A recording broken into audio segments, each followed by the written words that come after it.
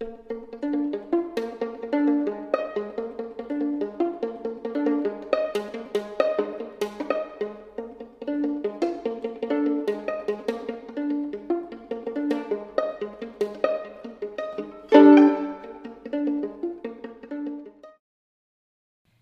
True Crime friends. Welcome back to another episode of True Crime in Academia. I am your host, Mary DePippi. I hope you are all having a wonderful week so far. Well, I hope you're having as good a week as you possibly can. The world sucks lately these days, as we all know. And I feel like we're all just trying to survive. So I hope you are surviving out there, if not, #thriving. But if you are having a tough time out there, I hope it gets better for you. Some housekeeping. Please make sure you follow True Crime in Academia on Instagram and TikTok at True Crime in Academia. I will be adding a Twitter later this month, so look out for that. Of course, I'll announce it on Instagram and such, but look out for that. Also, don't forget to become a Patreon subscriber by going to patreon.com/ivorytowerboilerroom. If you become a subscriber, you will have access to all of my extra bonus content. Currently, I have the JonBenet Ramsey case up, and this next one that's coming out, you will find out tomorrow what case I will be covering for this month's exclusive episode. I'm very excited. It's a good one. Also, please remember that True Crime in Academia is strictly for educational purposes, and that all perpetrators, people are innocent until proven guilty. Now, this week's case has been boggling my mind because when I first looked it up, I just thought it would be a typical, disappearance case, but it is not. It is quite wild. So, without further ado, let's get into it. On April 20th, 1953, Oxford police responded to a call about a missing persons case. The call came in from the roommate of a business student named Ronald Tamman Jr. They pulled up to Fisher Hall at Miami University in Oxford, Ohio, and went up to room 225. The dorm room looked like any other. Police were stumped because there were no signs of foul play and his car was still left on the lot. Without the benefit of today's technology, police immediately put out a theory that Ronald had experienced amnesia and just walked off. Ronald Tamman Jr. was born on July 23, 1933, in Maple Heights, Ohio, a suburb of Cleveland. He was one of 4 children, and from what I've researched, it seems like he grew up in a normal middle-class family. By all accounts, it seems that he had a happy and normal childhood. In grade school and high school, he was described as being a nice kid who was really smart, but he never seemed to have a best friend, but was pretty friendly with everyone. He was also described as being money-focused and responsible. He was interested in music and played the bass fiddle. Ron was actually a pretty good-looking dude. He was 5'9" to 5'10", weighed 175 pounds, had brown hair and brown eyes. He also had a pretty muscular build and was fairly fit, but despite his good looks, you would think he'd be popular, but he kind of wasn't, and he was actually known to be a very private person. In college, Ron belonged to a fraternity called Delta Tau Delta. He would frequently go to their parties there, and in his freshman year, it was said that Ronald was dating an older woman. The following year, though, some say that he would bring that woman around with him, although it seemed like they weren't dating exclusively. On April 19th, 1953, at around 8 p.m., Ronald had come out of his dorm room to get clean sheets. A fellow student had pulled a prank on him by putting a fish on his bed. It was said, though, that these two would prank each other quite often. So, because some people suspected that maybe this fish was a sign of something sinister, but as it turns out, like I said, it was just these two had constantly pranked each other over the years that they had known each other, and this was just normal. Ron then attended music practice at his fraternity house and walked back to the dorms with 2 of his fraternity brothers. A report founded by Oxford police stated that later that night, Ron was seen in a car with a woman. The report says that the two of them spoke for about 45 minutes and then drove off together. Now, it was said that the woman was from Hamilton, Ohio, but this lead was never investigated further, and the woman still remains unidentified to this day. At around midnight, a woman by the name of Mrs. Spivey had a knock on her door. When she opened the door, she found a young man there, asking where he was and if he could find transportation. She told him about a bus that was close by, and she stated that the man that she had spoke to was a little disheveled and dirty and appeared confused. But other than that, he wasn't upset. He wasn't angry. The other thing that was odd was that he was not wearing a coat or a hat. And even though this was April, this was a particularly cold night, and there was reports that there was snow on the ground. A few months later, she actually saw Ron's photo in the newspaper and contacted police about her encounter. While she claims that Ron was the man that she spoke with, her husband and some of Ron's relatives feel that it wasn't him and it must have just been some other person that night. Ron's roommate came home at about 10 o'clock that night to an empty dorm. He stated that the lights were on, the radio was playing, and there was a book open out on Ron's desk. And to him, it appeared that Ron must have just stepped out for a few minutes and would be returning soon. When police searched the room the following day, they discovered his clothes, car keys, wallet, identification, his watch, high school class ring, and a bunch of other of his personal belongings back in the dormitory. What was odd, though, they found, was that the book that was opened up on his desk was a psychology book. But Ron had actually dropped the psychology class 3 weeks earlier. Now, Ron's gold 1938 Chevrolet sedan was not taken from its parking spot in the school, and his prized bass fiddle was actually in the backseat of the car. Police found that there was at least $200 in his bank account, and it was believed that he had at least $10 to $15 on his person the night that he disappeared. Police had discovered about 5 months before Ron's disappearance that he had gone to see a Dr. Garrett J. Boone, who was a family doctor from Hamilton, Ohio, and was also the county's coroner. A lot of people have found this suspicious because he could have gotten it done by the hospital, by a doctor on the campus at the hospital. But it was said by friends of Ron that he wanted to donate blood for cash.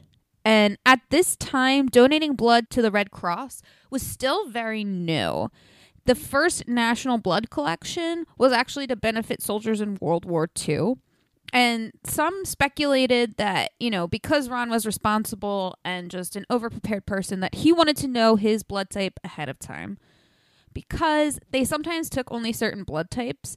And people, like I said, they knew he was prepared and that he was responsible. So they just think that Ron did this to make sure that he would be able to donate blood and make some money. Which is, it's funny because, I don't hear of many college students doing this today, but I remember being in college and it was if you didn't have a job necessarily, doing something like this was definitely something, college students do. Definitely something I would have done had I known I could have made money for donating my blood.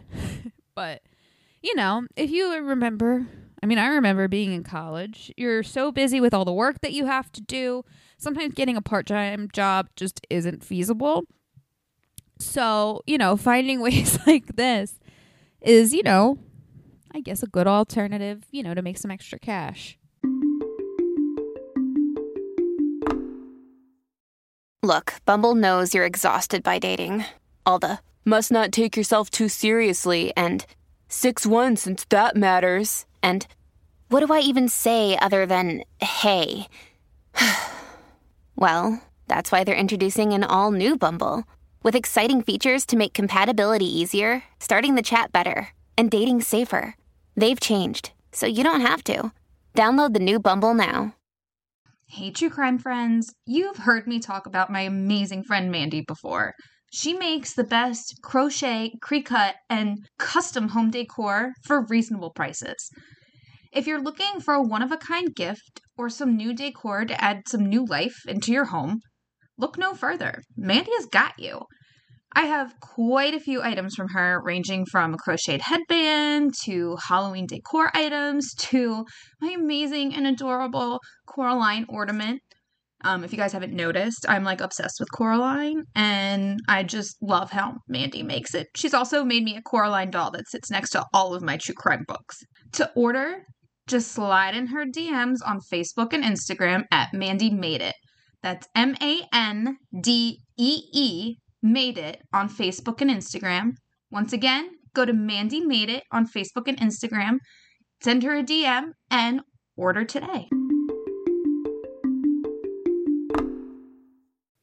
So that was a rough timeline of the night that Ron disappeared. It was also said that I had found somewhere that Ron had actually seen his family the week before, and, you know, they said that he was fine. Nothing was wrong. What's weird to me about this case is that authorities were so quick to dismiss the lead about the mystery woman. You would think, you know, when someone says they found someone, they saw someone who was with him and they drove off together, and then that was pretty much the last time that anyone had seen him, you would think they'd look into it more. But at the same time, we need to remember that this is the 1950s, and there's none of the technology that we had today. So trying to figure out who this woman was extremely difficult, and they were unable to get any leads at the time. So because of this, literally within a week of his disappearance, they just decided to go with his theory of Ron getting amnesia and just walking away on his own. And it really doesn't make sense. And I know some of you are probably like, wait a minute, you glossed over that real quick in the intro of this case. But that's mostly just because I wanted to kind of lay the groundwork and then talk about it now. Obviously, that is a cockamamie conclusion, and one that they pretty much just made up on their own. Given that, you know, like I said, they had limited resources. I mean, I can understand, but the fact that they even decided that they had to come out with a cause like that for his disappearance just doesn't make sense to me. Like, it just doesn't seem like ethical. But yeah, so anyway, they decided that this was the thing, that it was just amnesia. Oh my God. And when you actually, I've seen some of the pages of the psychology book that he had open on his desk. And one of the interesting things is it talks about habits, like habit formation and the psychology of habit formation. And then about like hypnotism, which is interesting. Again, he dropped the course 3 weeks ago or 3 weeks before this. So why would he still have it? Like, it doesn't make sense that he would be looking at it. I mean, but then again, I've taken psychology classes. I've never dropped any psychology classes because I enjoyed them so much. But, you know, who's to say that he didn't want to look into a few things? You know, he seemed, or at least as he was described, as being responsible and just smart. Maybe he was trying to figure out how to build some better habits. I don't know. You know, anything is possible, really, unfortunately. So there have been a lot of different theories of what happened to Ron over the years. And Jennifer Wagner, she is a Miami University alumnus. She began researching this case back in 2010. And since then, she has been trying to solve this case. Now, she and like some other people, including the police, they don't think that he died at the time of his disappearance. And again, there is no evidence of it. I did find it funny, though, because there was an article that said the police didn't want to suspect or couldn't suspect foul play because of how he was built. They were basically just like, oh, he's too tall and too fit. Like, there's no way anyone could have been able to overpower him or take him forcefully, blah, blah, blah. Obviously, we all know that that is a bunch of horse shit. I mean, anyone can be taken down if they're surprised and they don't know what's going on. Or even, not even if they're surprised, you know, there could be drug elements, you know, who knows? I mean, and again, I'm not talking about Ron's case specifically, but just the notion that, you know, someone could be too big or too strong to be taken down. I just think that's just really misleading and not at all accurate. From what I've read, it seems that Jennifer Wagner believes that he might have actually died around 1995. And what I found was really cool because she bases this conclusion on the fact that the FBI discarded Ronald Tammann's fingerprints and like his fingerprint records in 2002. Now, the regulations with like destroying fingerprint records, you're only allowed to do that 7 years after the person's died. So if 2002 was the 7th year that he had been dead, then that would, definitely put his original death at 1995. There were some other theories that had gone around. Some people thought that it could have been a hazing gone wrong. He was in a fraternity. Fraternities prank each other. However, though, I don't think that they would have hazed him because at this point he was a sophomore and he was already in the fraternity. So it's not like he was a frosh. He wasn't trying to get into the fraternity. He was already in the fraternity. So if it had been that case, it wouldn't make sense. But, it's still a possibility. Some people say that he wanted to run away from the draft. Now, I'm not sure. I did kind of try to look and see if there were any wars going on or like what was happening at the time. So I couldn't really find any evidence to support that there was a draft going on. Or, it's totally possible. I could just not be looking in the right places. But yeah, so some people said he wanted to run away from the draft. Again, not too sure about that. I don't know that I buy that.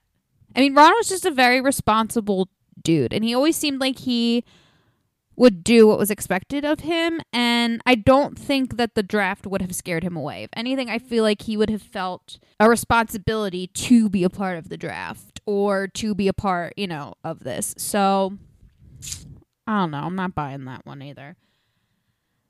Now, the mystery woman, like I said, this theory is very interesting to me. Some people think that maybe this mystery woman was pregnant with his kid and that's why they ran away.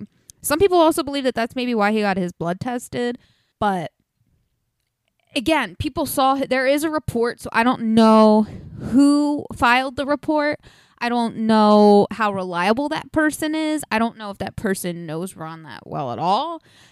Even the officer who found the report said it is possible that it was fake and that someone just made it up. But if it is a real report and that really did happen, then where did they go? What happened? What did she do? What did they do? There's so many questions around that possible scenario. There is also another possibility that possibly Ronald Tammann was recruited to the CIA. Some people throw around the possibility that psychology professor of the class that he dropped 3 weeks before was somehow involved with the CIA and that he recruited him that way. And that the reason he dropped the course was maybe to avoid suspicion. I don't know. Again, all of these things could be possible. Some of them seem far-fetched, but because of the limited forensic technology, the limited forensic information around during this time, it was really hard for officers to, collect things and test. DNA testing wasn't a thing back then, and we do not nearly have any of the sophisticated technologies and processes that we do today. So they were really stuck. Imagine, it's literally trying to find a needle in a haystack. And, a lot of people know, I'm sure a lot of you know this. If you wanted to go missing, the best time to do that was in the 50s, in the 40s, before all of this technology, before CCTV cameras, things like that. So I definitely think if Ronald went missing today, he would have been found pretty quickly. I don't think it would have taken so long, nor do I think that the police would have just offered up, yeah, he got amnesia and just walked away. Oh, I still can't believe that was a theory they had. Oh, God. Now, since he's disappeared, students of Miami University have claimed that his ghost haunted Fisher Hall. Now, the thing about Fisher Hall is that it used to be like an asylum. So, it could be possible they heard voices from that. Who knows? I don't know. I mean, I don't necessarily believe in like ghosts, but I believe that our spirits linger around, so it could be possible, which I guess is the same thing. Whatever. Now, Fisher Hall was eventually torn down in 1978, and they actually conducted a very extensive search in the rubble just to see if they could find remains of Ronald Hammond Jr. But sadly, there was no evidence. So, to this day, Ronald's case remains unsolved. And like I said, a lot of students at Miami University think that he haunted the grounds there. They thought he had haunted, like I said, Fisher Hall. I saw somewhere else that they thought he had haunted maybe this particular garden area where they'd play music. But obviously, it's hard to know. Can't say for sure. But personally, I'm of the belief I don't think he died that day. I don't think he died the day he disappeared. I think possibly, like everyone else, he died later. The only thing that I could think of that maybe if he died that day was, wherever him and this woman drove off, if that is a real report, if that is really what happened, I think that maybe she could have been in some trouble or, something could have happened there. But like I said, to this day, we still don't know what happened to Ronald Hammond Jr. But that is all I have for you today, guys. I hope you enjoy the rest of the week. Please don't forget to follow True Crime in Academia on Instagram and TikTok at True Crime in Academia, Ivory Tower Boiler Room at the Ivory Tower Boiler Room on Instagram and TikTok, at Ivory Boiler Room on Twitter, and just search the Ivory Tower Boiler Room on Facebook. And if you want to get your hands on extra content, go to patreon.com/Ivory Tower Boiler Room, and you will find my exclusive episodes there. Please stay safe out there, stay healthy, do all the things, and I will see you guys next week. Thank you so much for listening to the Ivory Tower Boiler Room, or True Crime in Academia. I'm Andrew Rimby, the executive director. Our team includes Mary DePippi, our chief contributor, Nicole Arguello, our marketing assistant, and Kimberly Dallas, our editor. Ivory Tower Boiler Room episodes come out on Monday, and sometimes I'm joined by a guest co-host. Make sure you follow us on Instagram and TikTok at Ivory Tower Boiler Room, and on Twitter at Ivory Boiler Room. And here's Mary. Hello, everyone. I am the host of True Crime in Academia. Do not forget to follow True Crime in Academia on Instagram and TikTok at True Crime in Academia. And coming soon, there will be a Twitter also at True Crime in Academia. Now, if you're like me, you like to have bonus episodes. I love extra content, don't you? So go to patreon.com/Ivory Tower Boiler Room. Not only do you have access to our video interviews, but you will also be able to access never before seen bonus episodes. So like I said, we don't release them anywhere else. You can only get those on Patreon. So go to patreon.com/Ivory Tower Boiler Room and become a subscriber today. And don't forget to listen to Ivory Tower Boiler Room on Mondays and True Crime in Academia on Tuesdays.